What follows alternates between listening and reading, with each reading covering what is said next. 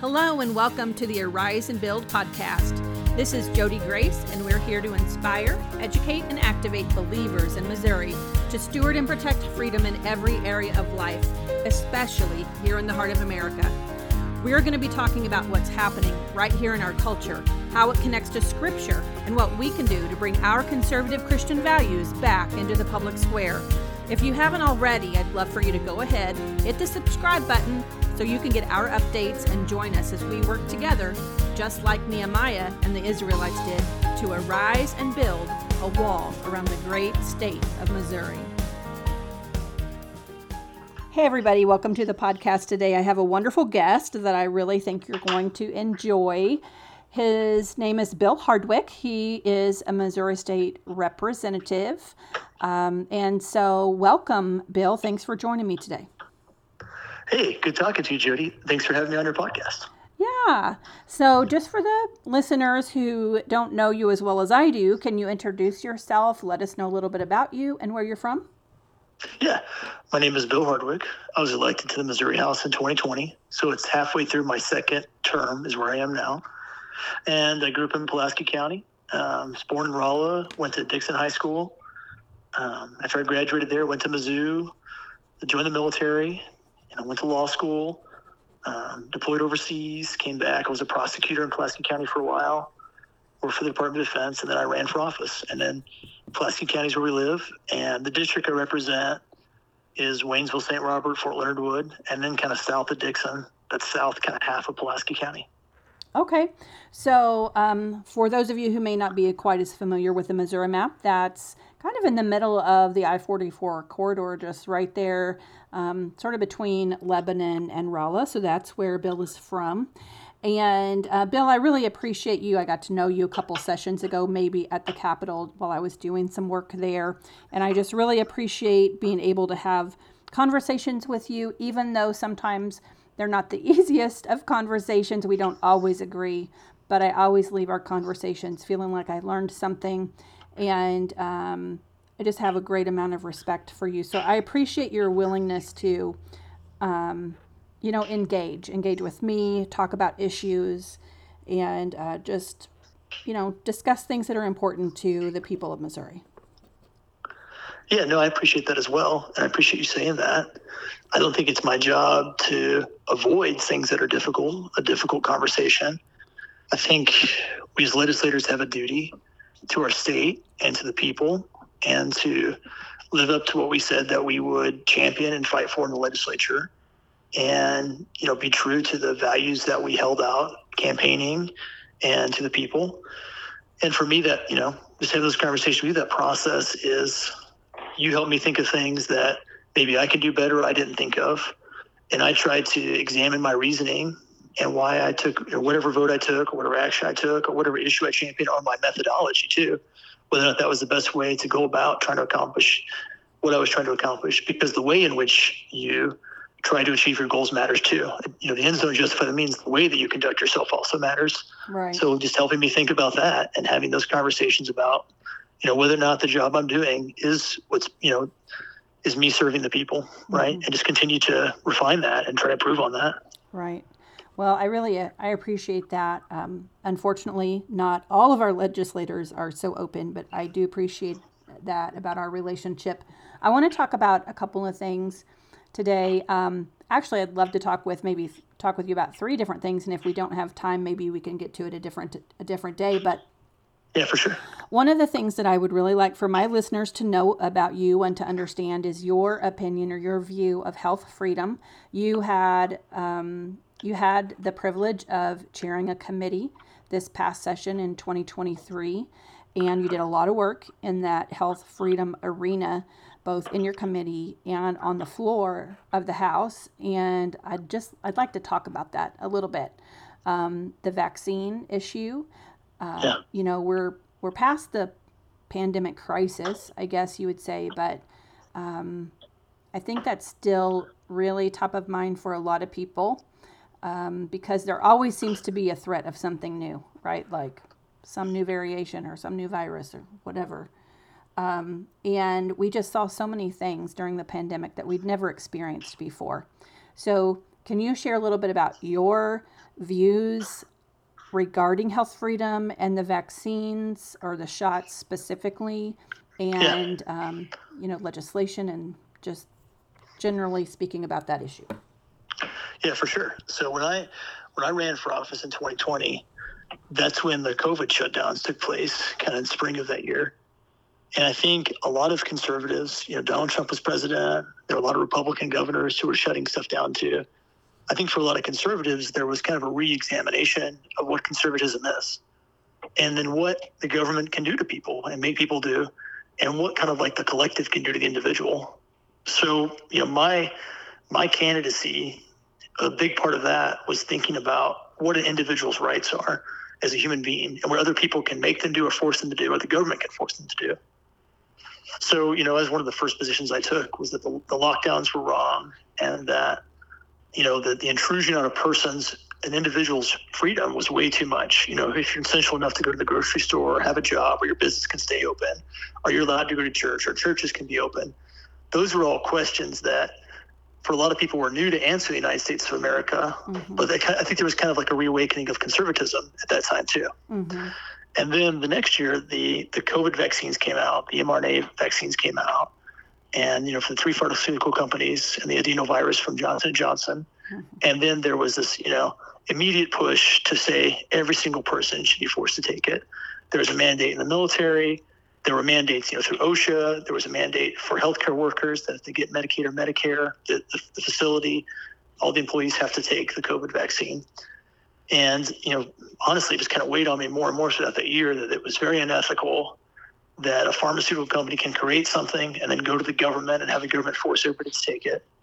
That we could control people's behavior, whether or not they can go, they could drive around, they could travel, they could have a job, based on whether or not they took a vaccine or a medicine that they were being forced to take, to associate their rights and their role in society with something that they were being forced to put in their body.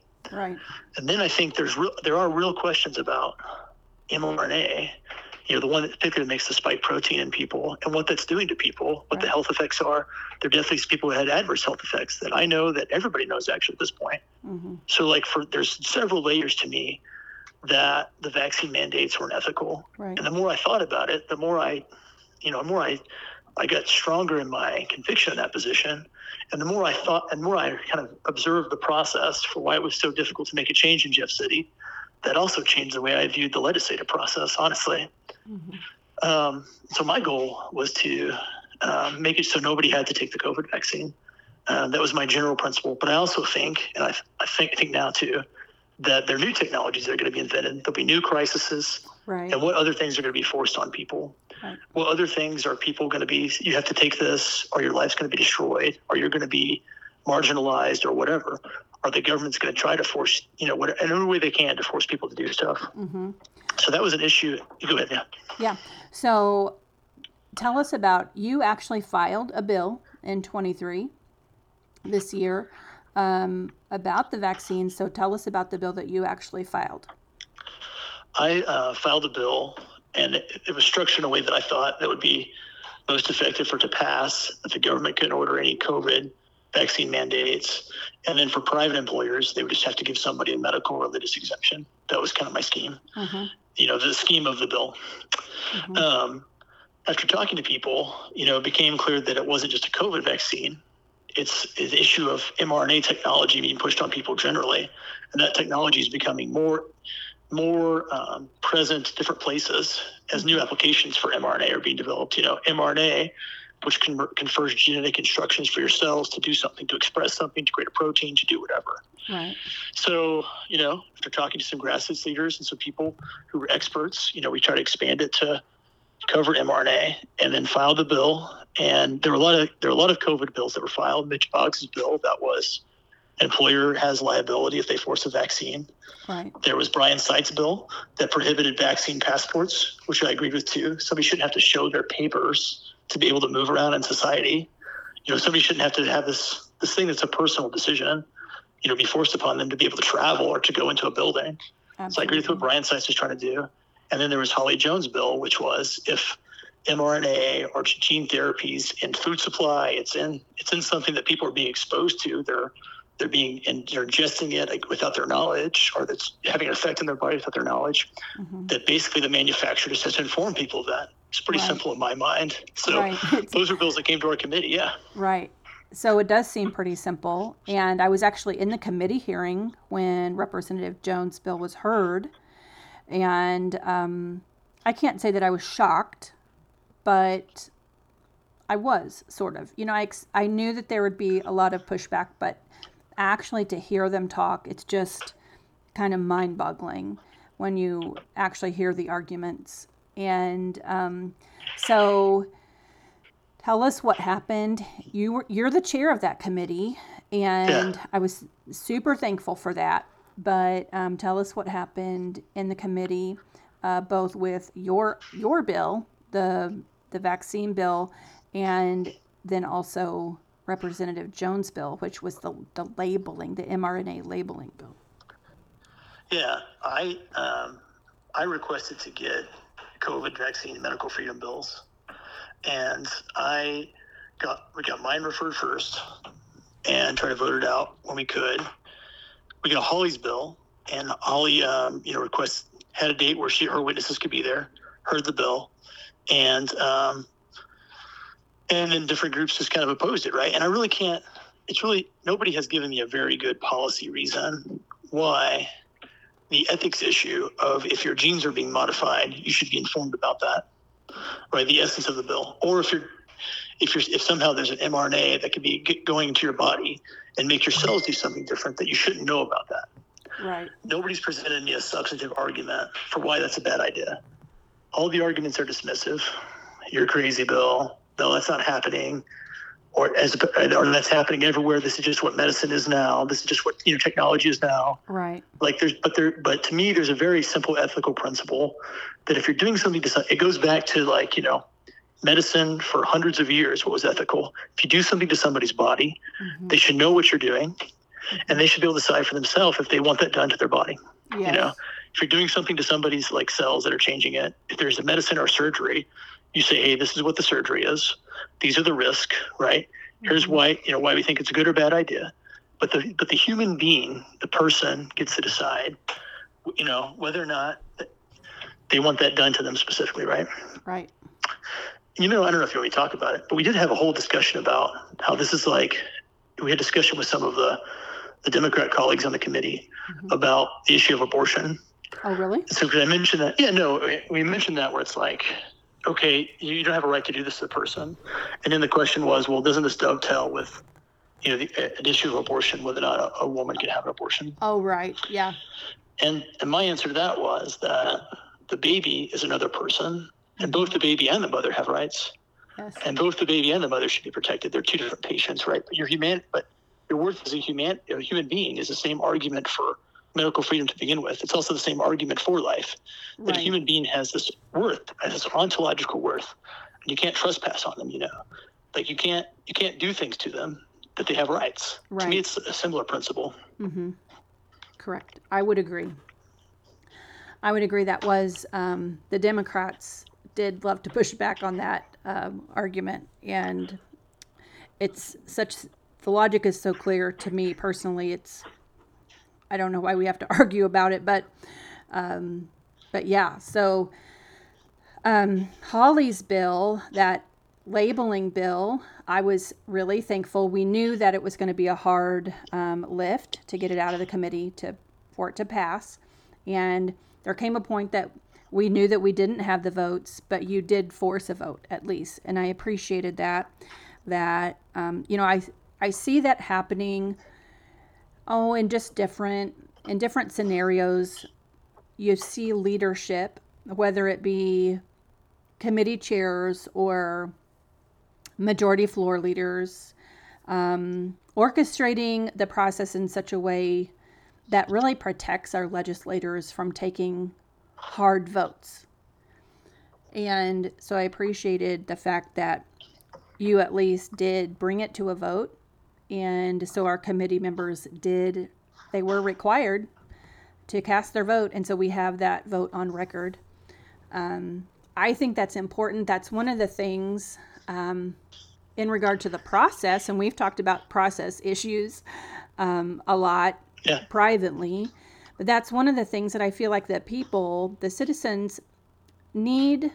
I feel like they have a right to understand what's happening and have the opportunity to do just what you and I are doing today, to just have the conversation. So even if we don't agree, even if they don't like the vote, I believe that people deserve to know what your vote is, so at least they can ask you about it.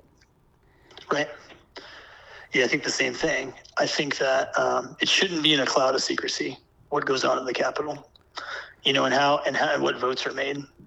Right. That whatever I do, if I take a vote, and if a constituent agrees or disagrees, or the critical mass of constituents agree or disagree, what my job is, everybody campaigned, so they went around, they knocked on doors, they knocked on thousands of doors, they went to all kinds of events, they went to every chili supper and birthday party for a year. And they said, send me up there to make hard decisions and I'll represent you. But then when they get up there, a lot of people are like, I don't want to make any hard decisions. I don't want to answer. Right. But that's that's the job you applied for. Right. And part of your job is to go there and I don't think I don't always get it right. Sometimes just like anybody, I'm doing my best to try to calculate everything, what's going on, and try to get it right. But I know that when I vote a certain way, I have to go back to Pulaski County, and people can ask me, why did you vote for whatever bill? And I can say, here's why. Here's why I thought me taking a yes vote or a no vote was me serving you, was me serving the people. And it's up to the people whether or not they're satisfied with what I voted on and whether or not they want to bring me back. And to me, that's in the essence of the way a representative democracy, a representative republic should work, is that, right? That the lawmakers are accountable to the people. Right. And they, and you can, just like in anybody, you could say, well, I agree with you on this, but I disagree with you on this. But they have to decide whether or not they think sitting up there is what they want. And I'm doing a good job representing them on the whole. Sure. I do think a lot of times the citizens, I think generally speaking, the temperature of feeling toward government is negative. Lots of comments about the politicians and just government in general. People are not real trusting of the government process or politicians. And unfortunately, I think that is a legitimate point of view. But also, because I have been spending so much time inside the Capitol the last few years, I also do see that our legislators really, it's almost like it reminds me of public school, when so many parents just drop their kids off at the public school and and they never bother to talk with the teacher or really pay attention to what's going on or be involved. And I feel like that happens also in government, that the citizens are just kind of dropping it all at the front door and just expecting that the people inside are going to take care of things, and they are not participating, and they're not actively involved. And I don't think that that's ultimately a benefit to our elected officials, even though I know there are a lot of elected officials who really want to be left alone. In fact, I was told as much by leadership actually a couple of weeks ago. To leave you alone. She didn't come out and just say it like that. She said, if you want to get involved, you should just stay in your community and get on your school board. And, there's this sort of sentiment like, these things are too complicated for you to understand, so you should, not bother. But ultimately, I believe truly that if citizens would come alongside of you, get involved, develop relationships, and just use their voice, I think ultimately that's beneficial for everybody. Yeah, I think so too. I mean, there's a lot there that you made me think of as you're saying that. So one is that the old paradigm of the political class, right? There's election, it's machinery, political bosses and political establishments produce somebody. They go off to Jefferson City or Washington, D.C., and pretty much nobody knows what they're doing there. And that's the old paradigm, right? And then it's whatever. But even back then, And I think that the new Speaker of the House made a similar point today, was that there was a lot more respect for those institutions back then, but there was a lot less transparency. And so some people decry it's the movement of the people to the Capitol, right? Like, and Facebook and Twitter help accomplish that. You know, outlets like your podcast, your blog accomplish that, where you can't be person A in Jefferson City and then person B back home, because there's no more, you know, because of technology and because of activism, the space is closed. And so, but there's also, it's a time of change, so there's tumult.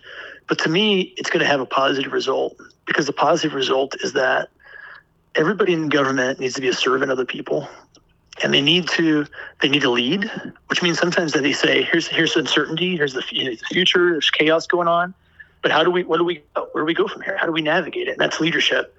But you need to listen and lead and be responsive, because a leader is not just absorbing the uncertainty and navigating the problem. They're also serving the people, you know, the people that they are representing and leading. Right. And a lot of people say politicians aren't leaders, but I think anybody can be a leader, whether you have an office or not. If you're changing things for the better and you're making a difference, and things would have gone one way, but because of your involvement, things go a different way, then you're a leader, you know? You've navigated a problem and you've changed things. And it's kind of the essence of leadership in a lot of ways. Right. So I don't think it's a bad thing. I think it's going to be a good thing, more and more, that people are involved. And more I find out, it's even different in the last couple of years, that whatever happens in Jeff City, people back in the district find out about it. Whether it was a bill, whether it was a vote, whether it's the rules get a lot more attention this year. And that's going to be good, because it's going to make us better lawmakers at the end of the day. And it's going to give the people better government, because we're receptive. And so I have roughly 37,000 constituents. I don't agree with all of them on everything. They don't agree with me on everything, right? Sure. There are Republicans and conservatives and independents and Democrats and libertarians and every different kind of person in a House district. Right. But so my job is to be honest and say what I'm going to stand for. And if I learn information and change my mind, I need to go back and be accountable to the people why I did something, and just leave it to them. You know, on the issues of health freedom, on the vaccine mandate, on abortion, not everybody agrees with me. Some people think some people really disagree with me. Right. But I think people who even disagree with me know that my position is because of my conviction. And it's because I feel like I have to stand up for something that's important to me. Right. And I never do it in a way that's condescending or hateful. At least I try not to. I try to be to think about that people have different points of view. But I think it's my duty to say, if I believe something or think something's wrong, to say something about it and try to do something about it, right? Right. It's not my duty to be hateful or destructive, to be respectful. But I think I have a duty to stand up for what I think is right. And maybe I change things, and maybe that's leadership. Right, right. Well, I can only think of one issue that you and I don't even know that we don't agree. I think the heart of the matter we are aligned on. I think maybe we have a difference of opinion about how to go about accomplishing the goal.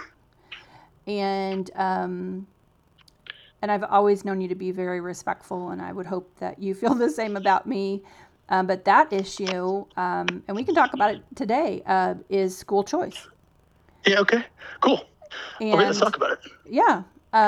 So I think that we agree on the fact that we don't like what's happening in our public schools. Right. I believe we agree that we don't like the left-wing ideology. I really think we agree about all of it.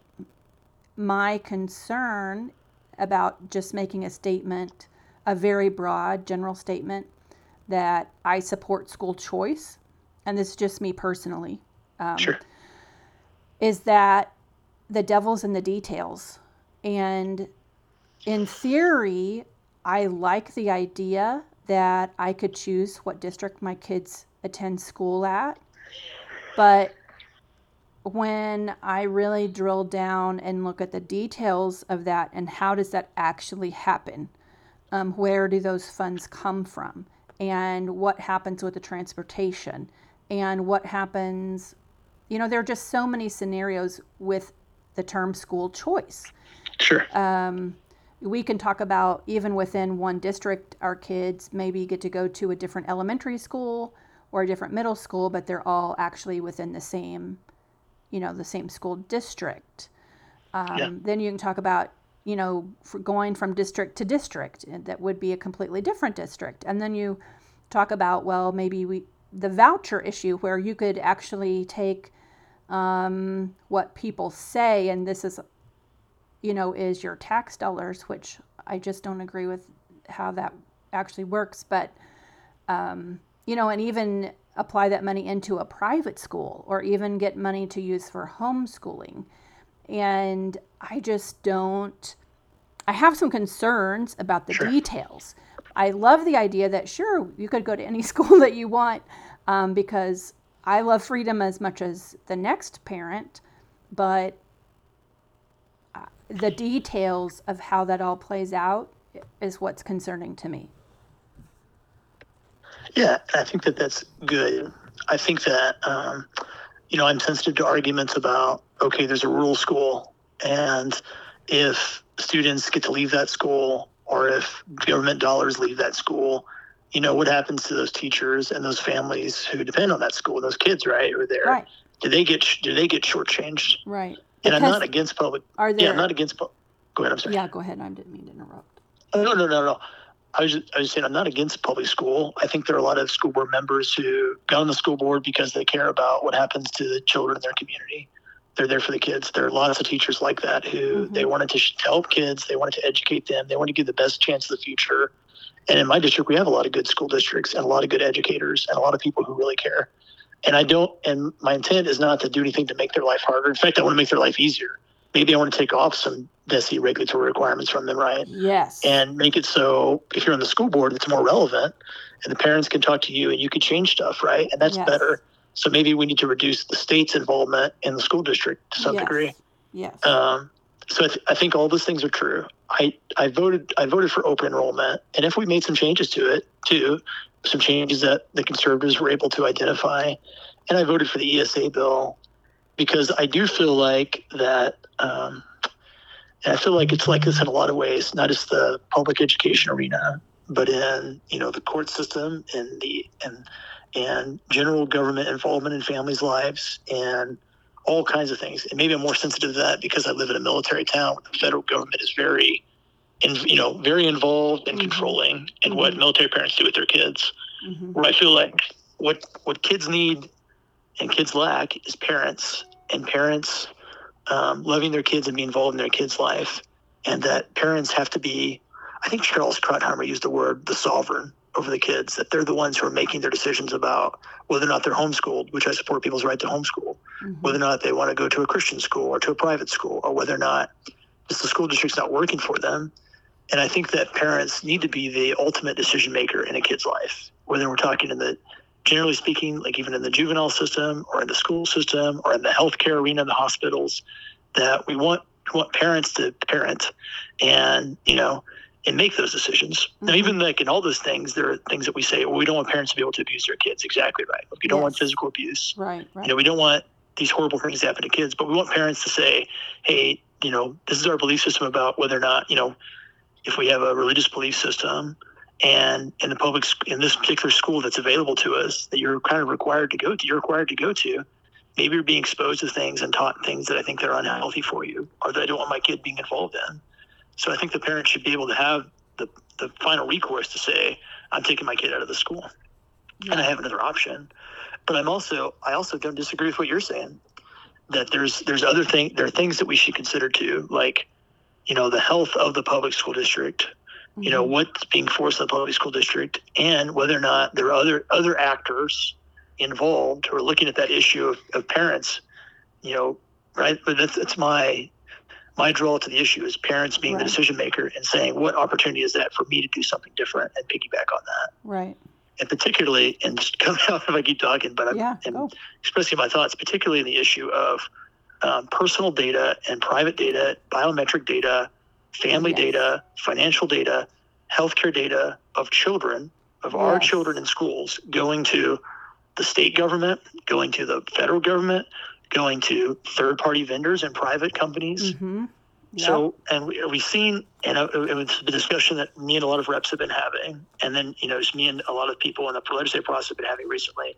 It just seemed last session, everywhere you turned around, there was this data can't be shared with this person's data can't be Yes. shared with somewhere in a bill, and that's a big problem.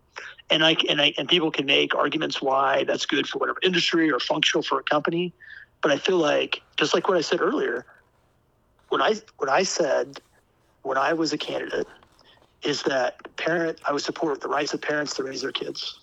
I said I would support your individual freedom. I said I would support teachers and public safety, right? I said I would support the Constitution. Right. I said that I was for a limited government. I think it was in my campaign flyer, limited government. So, okay, those are the things I said I believe in, and I believe in them. I'm now at Jefferson City. So, okay, do I want to support teachers? Yes. Do I want parents to have more control of the process to be able to be parents? I believe in that. But are we in that process taking away the parents' freedom by giving up all this, medical data of children, giving their biometric data, giving their vaccination list of children, whether or not they got the COVID vaccine? Take your pick of whatever, right? Are we turning that all over to these government databases, which I'm just generally intuitively suspicious of? Yeah. And I think the conservatives, and I would challenge the conservatives, and hopefully we'll have conversations in the coming weeks about it, we should look for stuff like that in all bills, whether they're education bills, whether they're whatever bills, and be like, okay, what's the secret thing that we're giving up here? What surreptitious way are people's freedoms being given up? And just be more concerted about opposing those things, amending those things, deleting those sentences, challenging where that came from. I think it's something we should do. But I agree. But that was a point that you brought up in some of those bills, was like, why are we creating these kind of databases of kids? Why are we making decisions based on race about who has access to education? I think that's wrong too, right? Right. So yeah, we should have those principles. But I'm not against public schools, but I think there are enough parents who talk to me who are like, hey, what's happening is not working for me. Maybe I want to homeschool. Right. And if they want to do that, more power to you, right? Right. Absolutely. So yeah, you're right. A school choice isn't a policy, but the idea of parents being in charge is one of my beliefs. Yeah, I would agree. I agree with that. There are just, I think what I don't like is, and honestly, I don't even think this necessarily applies to you, but so many Republicans, want to shout from the rooftops, I believe in education freedom. I believe in school choice. And it's just so broad to just make that broad statement is, to me, I'm not sure I could say it's misleading, but there's so much to school choice. There's so much to consider. Where the money comes from, how it gets divvied out, is it part of a data collection situation? I mean, there's just so many details. So I think if I saw a school choice bill that I felt like was generally safe, and I might consider it, but I think that oftentimes when we say, well, we'll take your tax dollars and just give it back to you, that to me is kind of a red flag. Like, that's not really how the government sees that. The government, once they have the money, it's not your money anymore. It's the government's money. Once I pay my taxes, that's not my money. That's the government's money. And so if I in turn take that money, if I take money from the government, even for education or what, there's a potential that strings will be attached to that money. And just depending, it just depends like how the legislation is written. And I think to just say that, school choice is the answer and we're going to give you the money so you can go where you want, I think that's a little, it's just too broad for me, And I think that people who aren't really keeping up with the details, they hear that and they think, oh, I want that money back. That's my tax dollars. Right. But it may not necessarily work that way. Yeah. A little while back, I spoke to Alliance of Christian Schools in South Central Missouri and kind of made the same point that if you want, whether it's a voucher or a scholarship or a subsidy or a grant, whenever you come to rely on money, whatever you depend on controls you. That's right. So a lot of people, they do whatever their boss tells them to do. They don't like doing it, but they have to, because if they say no, they can't pay their bills, right? They can't pay their rent. So whatever you depend on is what tells you what to do.